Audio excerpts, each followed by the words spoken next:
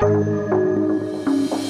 everyone, and a warm welcome to the AOEC, the Academy of Executive Coaching. I'm Karen Smart. I'm hosting the podcast today, and I'm delighted to welcome firstly Kate Simpson, who I've known for quite some years now. Kate is an HRD at Global Switch, and we first met together a few years ago and have worked closely together since as a client, the AOEC, firstly with Perigo and in a number of guises, and we've also trained together. So hello to you, Kate. Hiya, Karen. Thanks for having me today.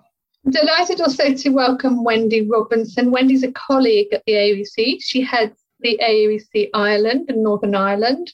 And alongside that work, she is also a consultant with Taylor Clark and an executive coach and coach supervisor. So welcome to you, Wendy. Oh, lovely to be here. Thanks, Karen. Really, this whole conversation came about through Kate and I chatting some time back about the impact that coaching has in the workplace. And I know, Kate, you're very passionate about the role of coaching and also the benefits of coaching in terms of seeing a return for the investment of time and money. I wonder whether you could just introduce us a little bit to that theme, and then perhaps I'll ask you some questions about it. So I remember when you and I first met, we spoke about introducing coaching into the organisation, and we were talking about doing it because the organisation was in a real kind of state of change, and it was going to go through a massive growth trajectory. And my background at that point was very much grounded in being a HR generalist whose coaching experience was probably very, very limited to what I would now call performance coaching.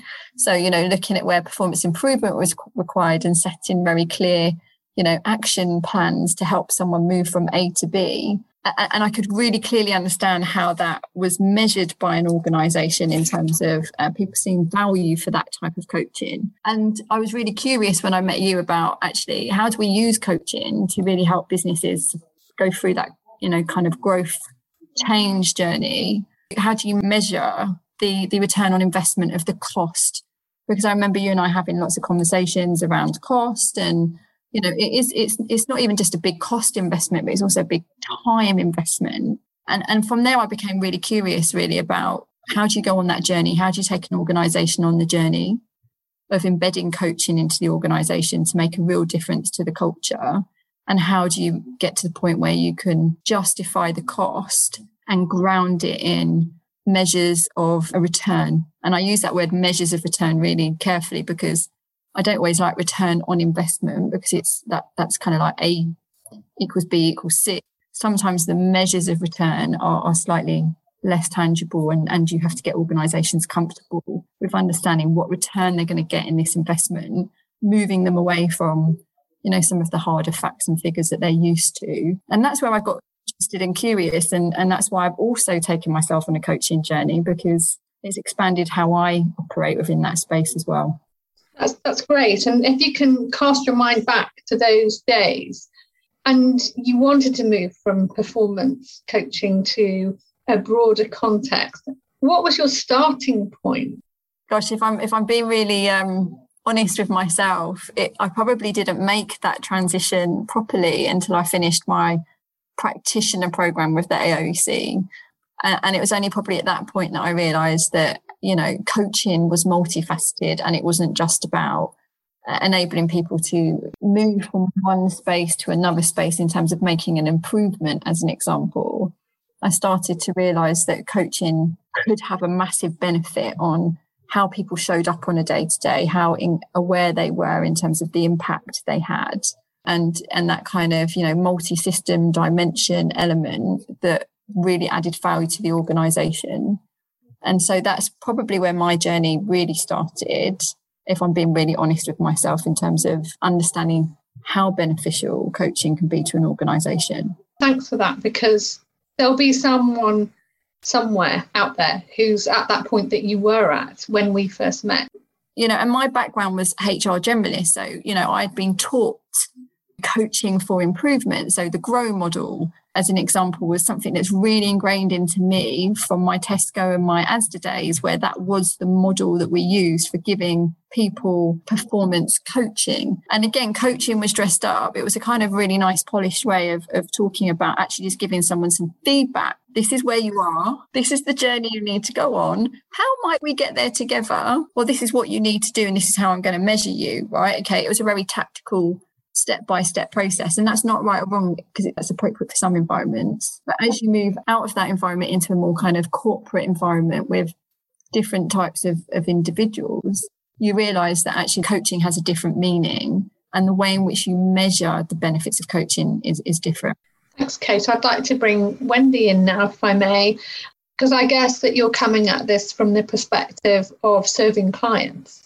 So it would be really good to get your insight into what you've seen in terms of the impact that your work has had for the clients that you're working for. And that might be individuals or it might be at a company level. Yeah, so really interesting to listen to Kate there. And Kate was making the distinction around return on investment, and it might be measures of return. So I'm sort of very much, I think, in that place. And, you know, as I look back on the ways in which we've evaluated the impact of coaching and the coaches we provided into organizations, I'm really struck by, oh goodness, there's so many different ways that we can go after those measures.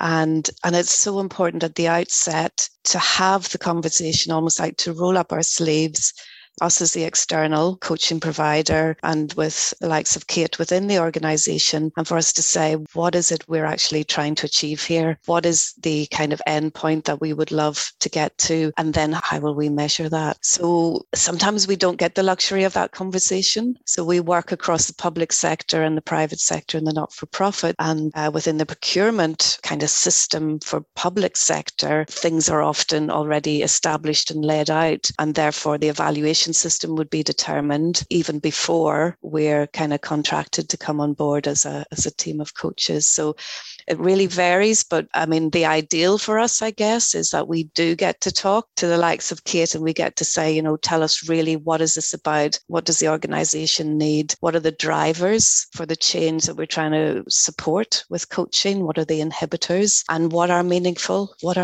measures? So I come from an occupational psychology background. Occupational psychologists love measuring things. They love stats. They love creating questionnaires and doing averages and means and medians and all of that kind of thing. And sometimes that's a good approach. For evaluating coaching. But I don't know, the longer I go on, the longer I see that often there can be changes when leaders are coached. There can be changes that are hard to put a real scientific measurement against. And I think that really fascinates me. But where that happens, there's within the organization, there will be people saying that person has changed. And almost sometimes that's the proof of the pudding. And that's what's important within the organization. So if you were a hard-nosed finance director, for example, within the procurement setting, what would that mean, do you think then, Wendy? Well, actually, you know, I train a lot of coaches and we talk a lot about this, and I love it when on the coach training courses, we have people from different disciplines training as a coach, sometimes finance folk, sometimes kind of quite senior project management folk who carry a lot of responsibility for organizational change within huge organizations. And we sometimes have this conversation, and some of them will actually say, you know, the hard-nosed finance person knows that you cannot put financial figures against the return on investment of executive coaching. So I think as L&D community, as an OD community, that is the holy grail, isn't it? That we could put financial measures against it really cleanly. And absolutely we can to some extent. And I love discovering how we can do that better. But there is a counter argument that says, actually, can we really do that? Can we really put hard financial measures against people's behavioural change? So as you listen to that, Kate, I wonder what comes up for you, because I suspect that you might have a different perspective. Kind of slightly. So I think from a return on investment, when I think about what I've done in the future, and if we just use Perrigo as the example, you know, we successfully designed, delivered and managed a leadership development program over the or 5 years that it was running. And we had to have clear ROI, or measures of success, I think is what we called it, not ROI, measures of success. And we had to have some really clear data points hard data points that we could use to be able to validate how successful the program was. And then we obviously recognised and we sold in the more softer kind of measures of success that were in existence. So not that different to Wendy. We contracted with the organisation. We talked about measures of success. We had some hard data points and some soft data points. And we used a number of different methodology or tools in order to be able to measure those different factors that the organisation had contracted on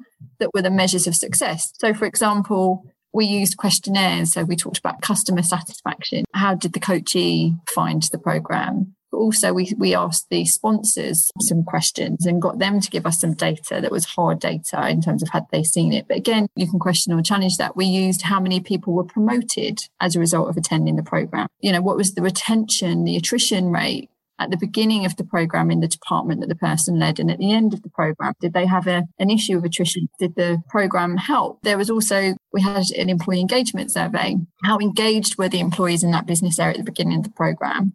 Was there a difference at the end of the program?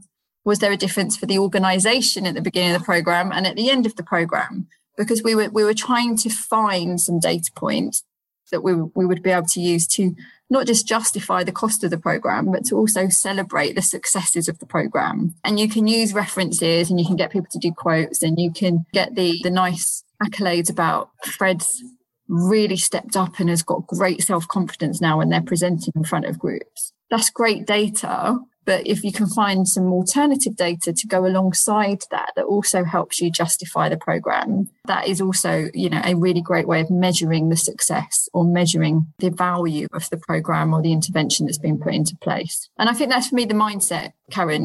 We talk about return on investment, but for me, it's about measuring the success of the intervention. That's my growth, my personal growth. If you'd asked me 7 years ago, we probably would have sat there and I would have said, return on investment. Okay, so it's going to cost this much, and how am I going to know it's worked, and all of that kind of stuff. Whereas now it's what's the measures of success, and I've learned in my internal contracting, because similar to Wendy, I have to contract internally with stakeholders if I'm going to do any of this. What are the key drivers for them? And therefore, what are the measures that we're going to measure the success of the program or the intervention against? Would you agree, Wendy? Absolutely. And there's something you're talking about that I absolutely resonate with. And it's around, and I call it, in my words, what is the currency of evaluation in this organization, in this culture? And the currency is different in different organizations and different cultures. So if I give you a couple of examples, so a public sector example, a Whitehall government department, we were doing some leadership development and coaching with them a few years ago. And we did a sort of questionnaire and interview evaluation around the value which the post-leadership development coaching, what value did that add and what impact did it have? So folk on the leadership training were able to avail of 3 follow-up coaching sessions, one-to-one with one of the facilitators. And the government department, after a couple of years, asked, would we evaluate that coaching to see did it add any value? And I'll never forget one of the examples that came up when I was so I was doing the telephone interviews, kind of a researcher hat on, and I was digging for examples. So that's as an aside, when we do evaluations with folk and organizations, they often find it quite hard to pinpoint the actual impact of, say, coaching. As we're talking about in this instance, it could be a leadership program or whatever. And so they might say, I loved the program, I loved the coaching, I got on great with my coach, we had such inspiring conversations, and I definitely, was able to bring about changes in my team, for example. But saying what those changes were, and sort of almost like putting a measure of success to them. Like, could you quantify it in some way? Like, has the team produced X product quicker, or has the morale of the team gone up? And how do you know that? So anyway, as my researcher hat on, talking to somebody in this government department, and he was very adamant that the coaching had really been impactful for him and his day job.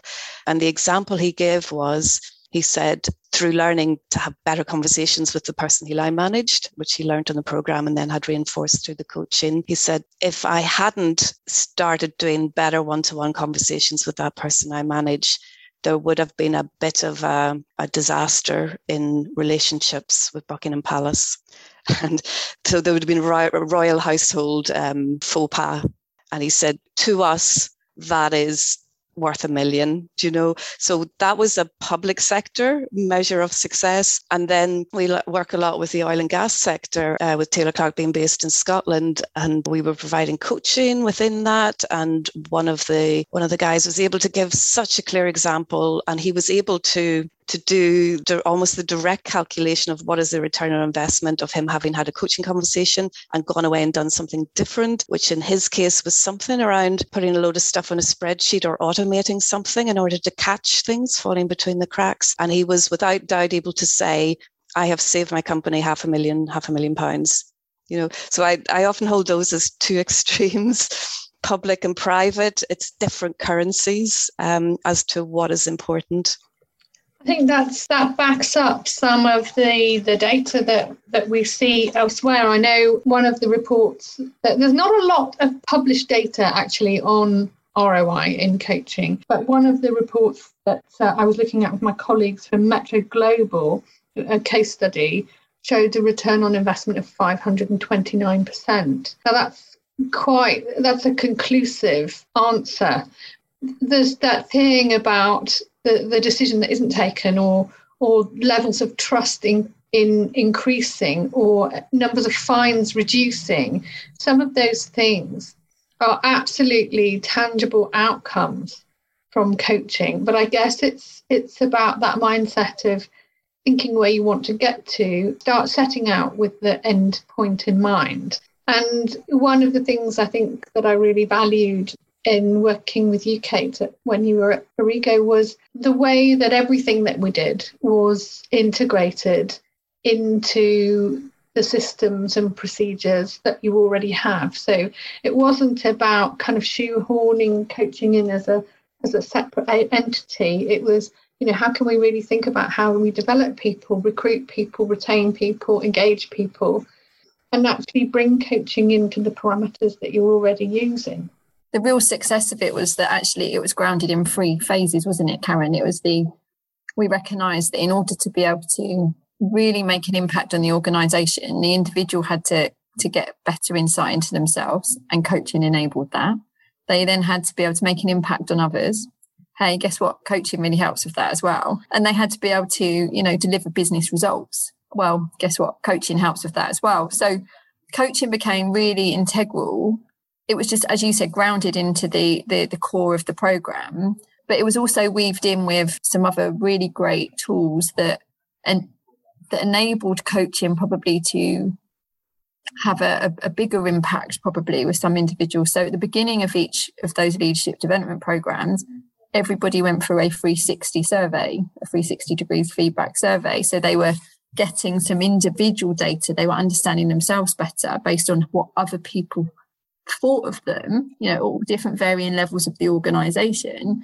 And then they had a debrief, with one of the internal coaches to talk about, well, what did that report mean to them? What, as a result of that information, what were they going to focus on through their coaching journey as part of the programme? And then there were meetings within that 14-month programme to reevaluate and touch base, both with an internal coach and with their external coach. So coaching was absolutely weaved in. And then we reran the 360-degree feedback at the end of the programme to be able to measure, because it was a really good data point. We were able to measure, what improvements had been made in what areas, and how did that meet with the personal development plan that individual had come up with. So, even though I joke and I say the developmental, the performance-driven coaching is where I started, and that's what got me interested in coaching.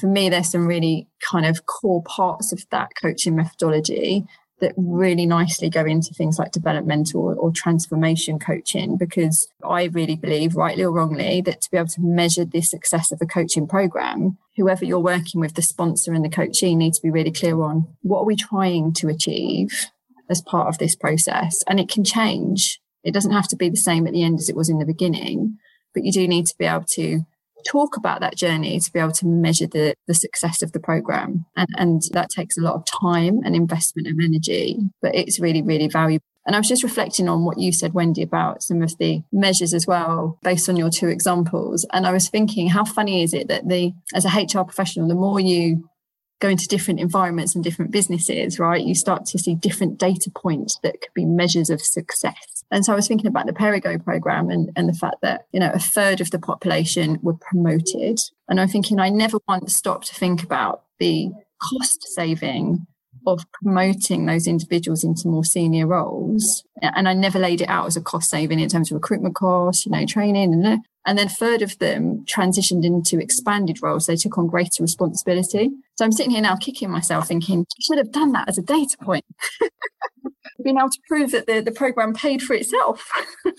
I think that's really interesting, and it touches on something that you said earlier, which I don't always think we're very good at, which is also about celebrating success. So not only did you actually achieve some of the outcomes that you wanted, or perhaps, even all of the outcomes, or in some cases surpassed the outcomes you wanted, what would you say to someone who's setting an outcome or a goal for coaching about how to celebrate those achievements when they come? What advice would you give? I think for me, this is where the core coaching principles come into play. So contracting, and when do you do it in your day-to job in a probably different way to how I do it internally as a coach. So when I'm working internally, I approach it slightly different to if I'm doing some external work. But the principles remain the same, which is about soliciting and understanding from the organisation what are the key drivers and what are the things that culturally are working or not working, and therefore how could an intervention such as coaching make a difference. And I think when we ran the first cohort of the programme, Karen, we were clear on some of the measures of success. But I definitely think by the time we got to the third rotation of the programme and we'd tweaked it and played with it, we were much better at being able to articulate what those measures of success were. And if I think about the difference from year 1 to year 3, year 1 was very much about engagement with the senior leadership team and the CEO as the key stakeholders. By the time we got to year 3, engagement was maintaining that engagement with the CEO and the key stake and the C-suite, but it was also about engaging with the line manager of the participant that was going to go on to the program. So you ended up with a kind of tripart conversation, which was C-suite sponsorship, line manager sponsorship, and the coachee, and having those conversations around, well, how's my line manager going to help me as part of my program? What's the commitment they're making? What's my commitment as the coachee to my line manager and to the C-suite? And how am I going to get some mentoring from within the C-suite? So we really evolved that. And I think by the time we got to year 3, Karen, we'd got all of the C-suite had gone through the practitioner program with the AOC so that everybody could talk the same language, albeit they would cope in their own way, which is the joy of coaching. So Wendy, can I perhaps bring you in at that point?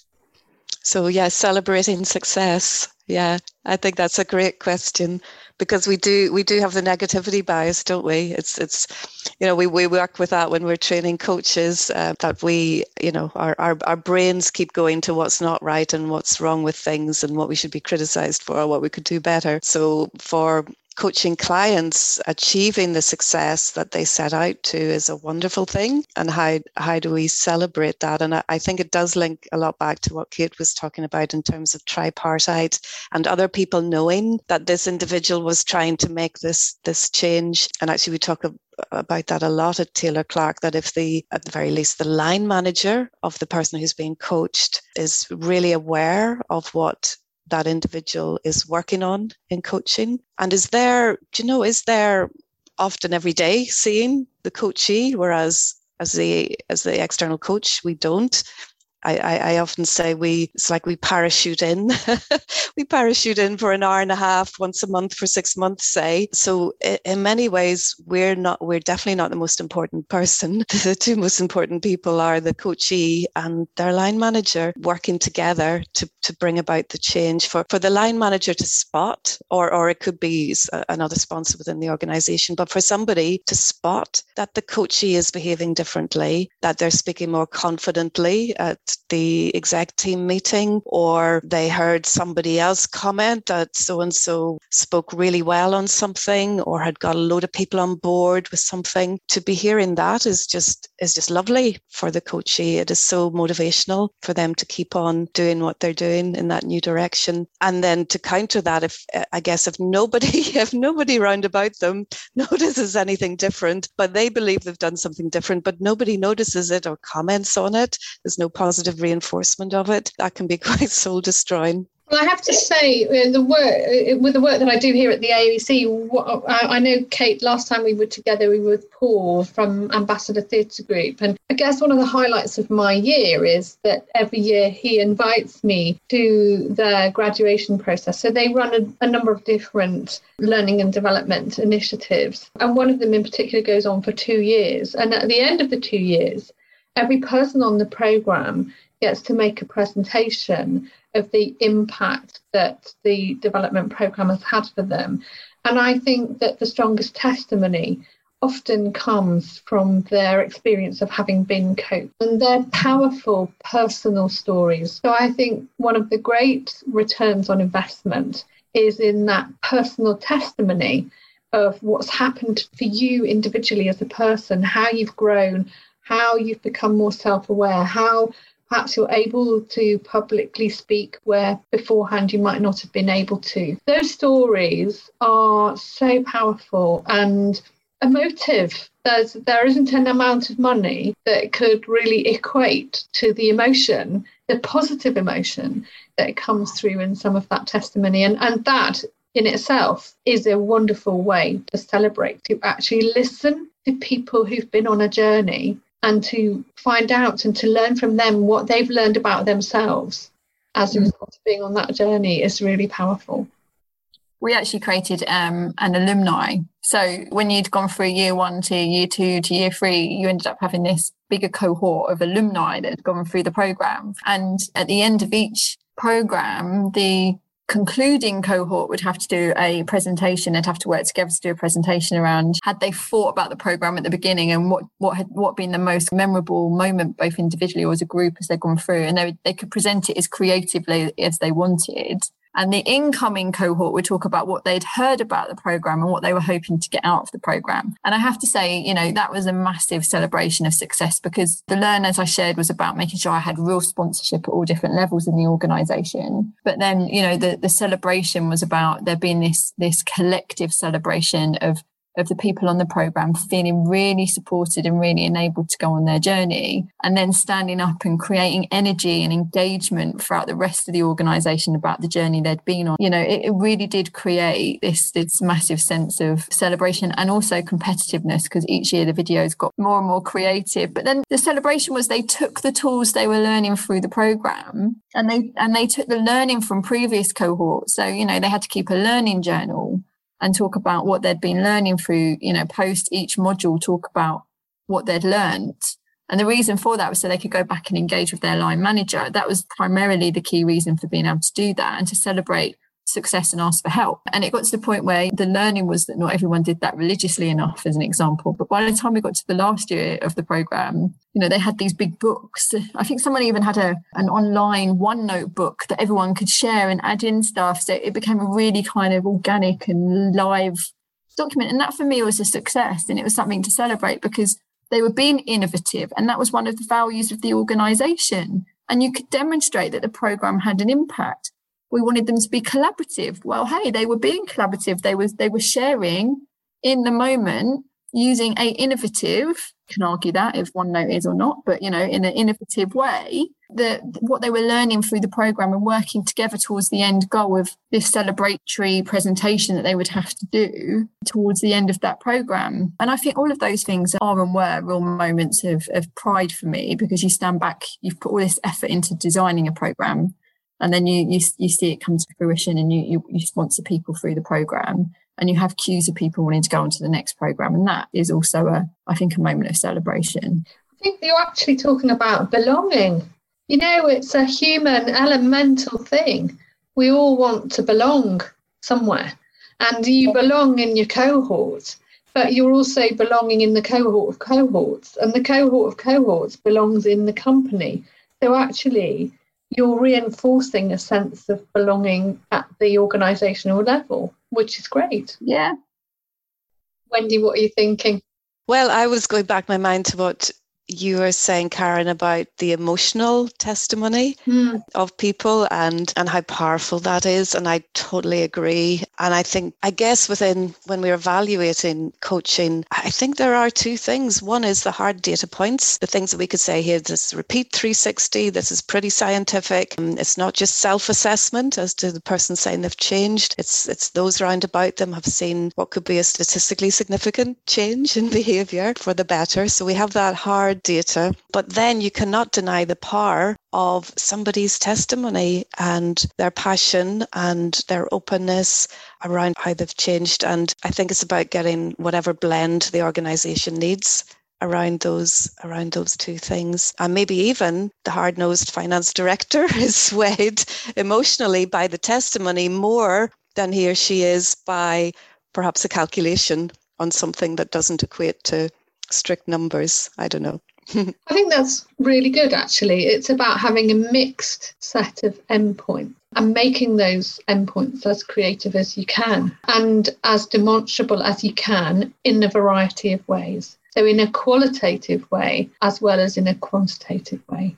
And I think designing your program backwards also helps. So, you design it forward, you design it backwards, you work it forward and back, because at the end point, you do need to be able to validate how successful has the intervention been, right? And so looking at what data points already exist within the organisation or which data points need to be created in order to help you be able to measure that is really, really important. And as someone who doesn't coach as a profession, who does it as part of their job in the business on a day-to-day, I think the balance of having some really hard data points, engagement surveys, retention rates, what are people saying in your exit interview? Put a question in there about, do I get leadership and development? Does my line manager give me feedback? Whatever those points are, you can even do it for new joiners 6 months in. What level of support did my line manager give me as I transitioned into this organisation? You can come up with some data points that are going to make a real difference to the organisation and then measure them over a period of time. And then you have the more softer stuff that's more behavioural related that might be measured in a 360 survey, or it might be measured in an engagement survey. You'll come up with those different points of measure, but it can be testimonial as well, Karen. We had this conversation about helping people really think about what data points exist to be able to really encourage the use of coaching in an organisation. And you do have to have those data points because that's how you influence the people that make the decision about whether or not you can spend the money or not. How many training hours do you, as a company, invest in per person? What's the average benchmark that's out there in the industry? What are your peer group doing, your peer analysis group in terms of coaching? Do we do coaching? Oh, no. Is there a gap? Being able to have that data in your back pocket to influence the decision about starting the introduction of that intervention is just as important about then agreeing what the measures of success are as you move forward, because it paints the whole picture of what am I trying to influence in this organisation and how am I going to measure how successful we are being in the influencing of whatever that point is. And as I listen to you, what's coming up for me is, some of the work we've done with AOEC clients is around putting evaluation points in that aren't necessarily specifically about coaching. So, for example, you might have a rating scale where on one side you've got my manager tells me, my manager listens to me, and ask people to rate on that kind of scale. Well, this is about being heard. This isn't necessarily just about being coached. It's about some of the skills that coaching enables, and actually thinking about what's going to make a big difference within an individual organisation. So it's going to vary from company to company, I would say. It does, and I think the insights around capabilities and behaviours is another important measure, which is where, 360 data helps you around that. The perception around qualitative and quantitative can give you some really good indicators. But often or not, when you start to think about coaching, we're talking about insights into people's personalities or traits and how that shows up in the workplace. And that requires an element of feedback. to be able to put a stake in the ground, be able to say, well, what's the thing I'm focusing on and what's the measure of success? And I think that's, if I think about myself and my own coaching journey, actually improving at giving and receiving feedback is a huge and tangible benefit. And actually, that's one of the reasons why I wanted to train as a coach, was to become better at giving feedback. And I think I've become much better at balancing the reinforcing, celebrating feedback, positive feedback with developmental feedback. And I recognise now that as a person, I perhaps was overly rooted in the gap analysis type of feedback rather than working with what's working. So I think, actually being better at giving and receiving feedback is a huge benefit as well. I'm just also thinking something that you said, Wendy, earlier. It's kind of not directly related to what we're talking about now, but you were talking about the scenario where the outcomes are already decided prior to the proposal process or tendering process. I can imagine that happens quite often, that an outcome is kind of assigned. And my personal preference would be for that to be more consultative, more conversational. But I wonder whether you can offer any insight or advice to anyone out there who finds themselves on the receiving end of a procurement process. Yeah, and even, so as I listen to your question, I'm thinking what would be an example of what I said there and how prescribed are the outcomes. Like one example I'm thinking of, reflected in the invitation to tender, the extreme pressures on the leaders who the coaching was being procured for. Extreme pressures, like coming at them every which way, and these are quite visible leaders in society. And I suppose you wouldn't argue with any of the outcomes. The outcomes are to provide support for leaders during change, to support them with work-life balance, to enable them to delegate more. And I see it as important to bring on the next layer of talent, the next layer of leadership, to make sure those guys are stepping up to the mark. And that can be quite difficult if you're a very competent leader and you're all over it, is to invest some of your time to bring on other people's leadership. So yes, you wouldn't argue with any of those outcomes, but it does mean that as so I'm a coach on the contract I'm thinking of. So as I go in as a coach, I've kind of got a huge distance potentially between what the procurement and the powers that be have said, the reasons for wanting the coaching, and this human being sitting in front of me who I'm seeking to build rapport and build trust with. But maybe a lot of times it's surprising how the two do then meet as we get going and we get into it. And so it's an interesting, I don't know if it's a dilemma, but it's an interesting situation for coaches, isn't it, where we are procured onto contracts and we turn up to see the human being in front of us, and we maybe have a few shoulds as to what should be coached, what should be the outcome, and we've got to sit with that, and we've got to see what's possible without owning that agenda, because the worst thing always is if the coach owns the agenda, even subtly. But I mean, in that case, in that example, I'm happy to say that there have been a couple of quite extensive external evaluations of that coaching, and the coachees, that these public leaders are in focus groups, etc., talking to actually the benefits that the procurers wanted. And, there's a sort of vague language thing coming up as I listen to you. Often goals are expressed vaguely. So it's how can we as consultants or coaches actually take that vague language and put it into something meaningful for the client? I guess what's coming to mind is what will you notice is different about whatever the topic is. What will you notice at the end about your leadership style that's different, or whatever the goal is? And we see that often within the start of a coaching session, when you try to set out there's a sort of a balance between having a goal and holding space. And particularly when you're serving an organisation with a sponsor who does have a specific organisational outcome. Yeah, I think it is the skill of the coach, as you say, to hold the open space and to be pursuing the goal. Like, what is it? What is it you want to change? What does that look like? Or the sessional goal. So what will be different when you walk out the door today? Or if our conversation had been really successful today, what would you be leaving with? So I'm wondering, for the two of you, what measures you would put in place for behavioural change? You know, if somebody wanted their leadership to be better, we've talked about 360s. What else might you consider using?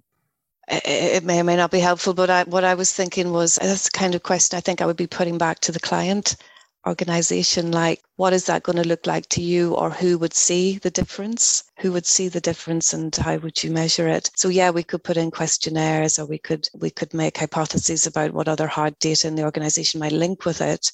But I'd be really keen to know what that difference in leadership looks like to those who want to see the difference in leadership, and how they would know when they saw it. And I think, if I think back to your case, Kate, you ran the programme like a cascade, starting with the most senior sponsors and then gradually engaging everyone else. And I guess that doing it that way around probably facilitated the adoption of the programme. And there's a balance, isn't there? Because coaching is based on a coalition of the willing. And so you don't want people to do a thing because the senior leader said so. But on the other hand, when you see the senior leader walking the walk and talking the talk, that somehow inspires you to get involved and roll your sleeves up and have a go yourself. You know, absolutely. And then when they start to see that people within the organisation are positioned to be able to be promoted into a role that perhaps they once thought they might have to recruit externally. So for me, all of this is part of a system, isn't it? So to be sponsored to go on the programme, often not, you've gone through some kind of internal talent assessment and performance potential process. And as a result of that, some intervention has been identified that would help the organisation as a whole. Yeah. So, you know, Kate has potential to be this role in the next 12 months. If we were to accelerate that in the next 6 months, what would we need to do in order to help that? So what's holding Kate back? And if you're doing proper talent performance reviews, you're going to be talking about what's someone good at and what someone perhaps need a bit of support and sponsorship on. And that then drives some of that coaching focus as part of that individual's personal development plan.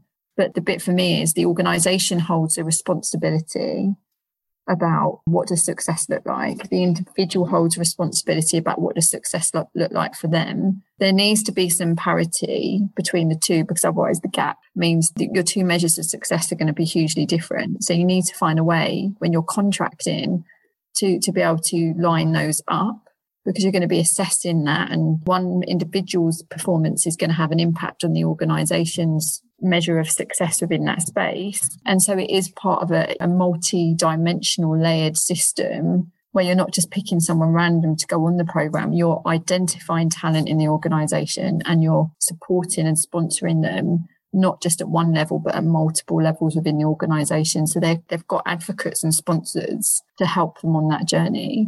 And actually, you're talking about inside the organisation, but as you talk, I'm really getting a tangible, felt sense of the pull factor, that actually that you're talking about an organisation that I want to work for, because that's the sort of thing that helps people to be in the top employer rankings. And if you look at Glassdoor and those sorts of things, you know, they're sort of informal but external measures, but people look at those too. And actually having an organisation where people have those sorts of opportunities for support in their development programme, I think is attractive. And those that don't do it will presumably be left behind.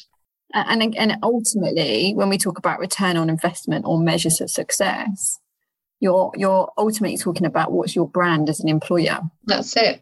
Why do customers want to engage with you? Why do people want to engage with you? And why do people want to stay with you? You know, maybe that's a very simple Kate version, but ultimately that's how I like to think about it, which is, you know, you want to have engaged, motivated, enabled, resourceful employees.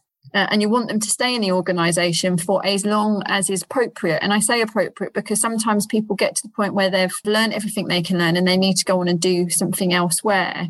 And in Perrigo, we used to call that the alumni of Perrigo. You know, with pride, we would be really happy. I mean, we wouldn't want to see people go, but we'd have pride that someone that was alumni of Perrigo went on to another organisation and they're taking on a bigger role and they were doing really well. And we were really happy about that because it was right for them. And it meant that they could at some point perhaps come back. It wasn't that the door was shut. That was a celebration. We talked about celebrations. We acknowledged that and we realised that to have a, zero turnover for our high potential talent was just completely unrealistic and would mean that we were not able to celebrate the actual true successes of the programs that we were putting into place. So for me, Karen, the return on investment measure of success has to be ultimately, what's your brand as an employer? Why do customers want to work with you? Why do people want to engage with you, work with you, and work it backwards from there? If you've got people that are engaged and happy and they're being trained and they're learning and they're being stretched, and I think there's loads of data and research out there, isn't there, that people like to grow and they like to learn. And if they get bored, that's when they get disruptive and they perhaps move on, and that causes issues. And it's all this cycle of, how it all connects together. But when I go into an organisation, as I have done recently, I'm asking those conversations. What's working? What isn't working? What would you like to change? Why do you want to change it? Why would that be important? And I'm holding that state of curiosity so I can start to understand as a brand, what are my recommendations of appropriate interventions that we need to be considering, because not one size fits all as well. I'd love to take what I had in Perrigo and lift it into another organisation, but that's not appropriate as well. And as an OD expert, I'm not even sure if I like the word expert, maybe that's my own coaching filter kicking in, but as someone that likes organisational development and is curious in that space, it wouldn't be appropriate just to shift and lift. It's more appropriate to truly understand what's going on at an organisational level so you can have the biggest impact possible and then celebrate your successes. Because from all of that, you get your measures of success. And actually, you've just articulated your own coaching style there. Probably. Taking up the word expert, but yes. So I'm noticing that our time is coming to a close, and I'm sure there are things that you want to tell me that I haven't asked you about. So what are the questions that you're holding that I need to ask you? There's two things on my mind, Karen. One is the thoughts were going through my head there that ultimately the proof of, I guess, the power, the effectiveness of coaching is the fact that it continues to grow in popularity across all organizations. In fact, not just in the organizational world, but in lots of different worlds outside of the world of work. I remember having a conversation with a colleague nearly 20 years ago, and we were wondering, would this new thing called coaching in the workplace, was it just a fad and it would phase out in a couple of years?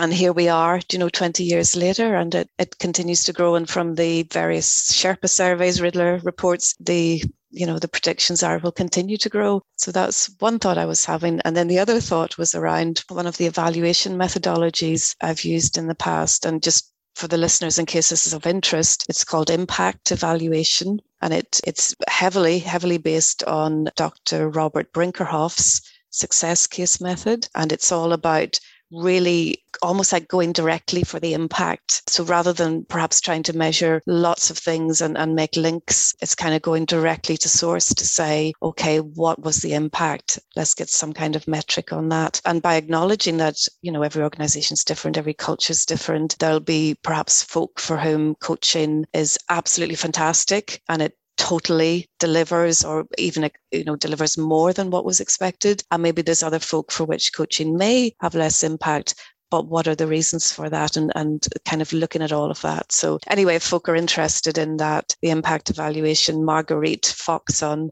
is sort of a world expert on that.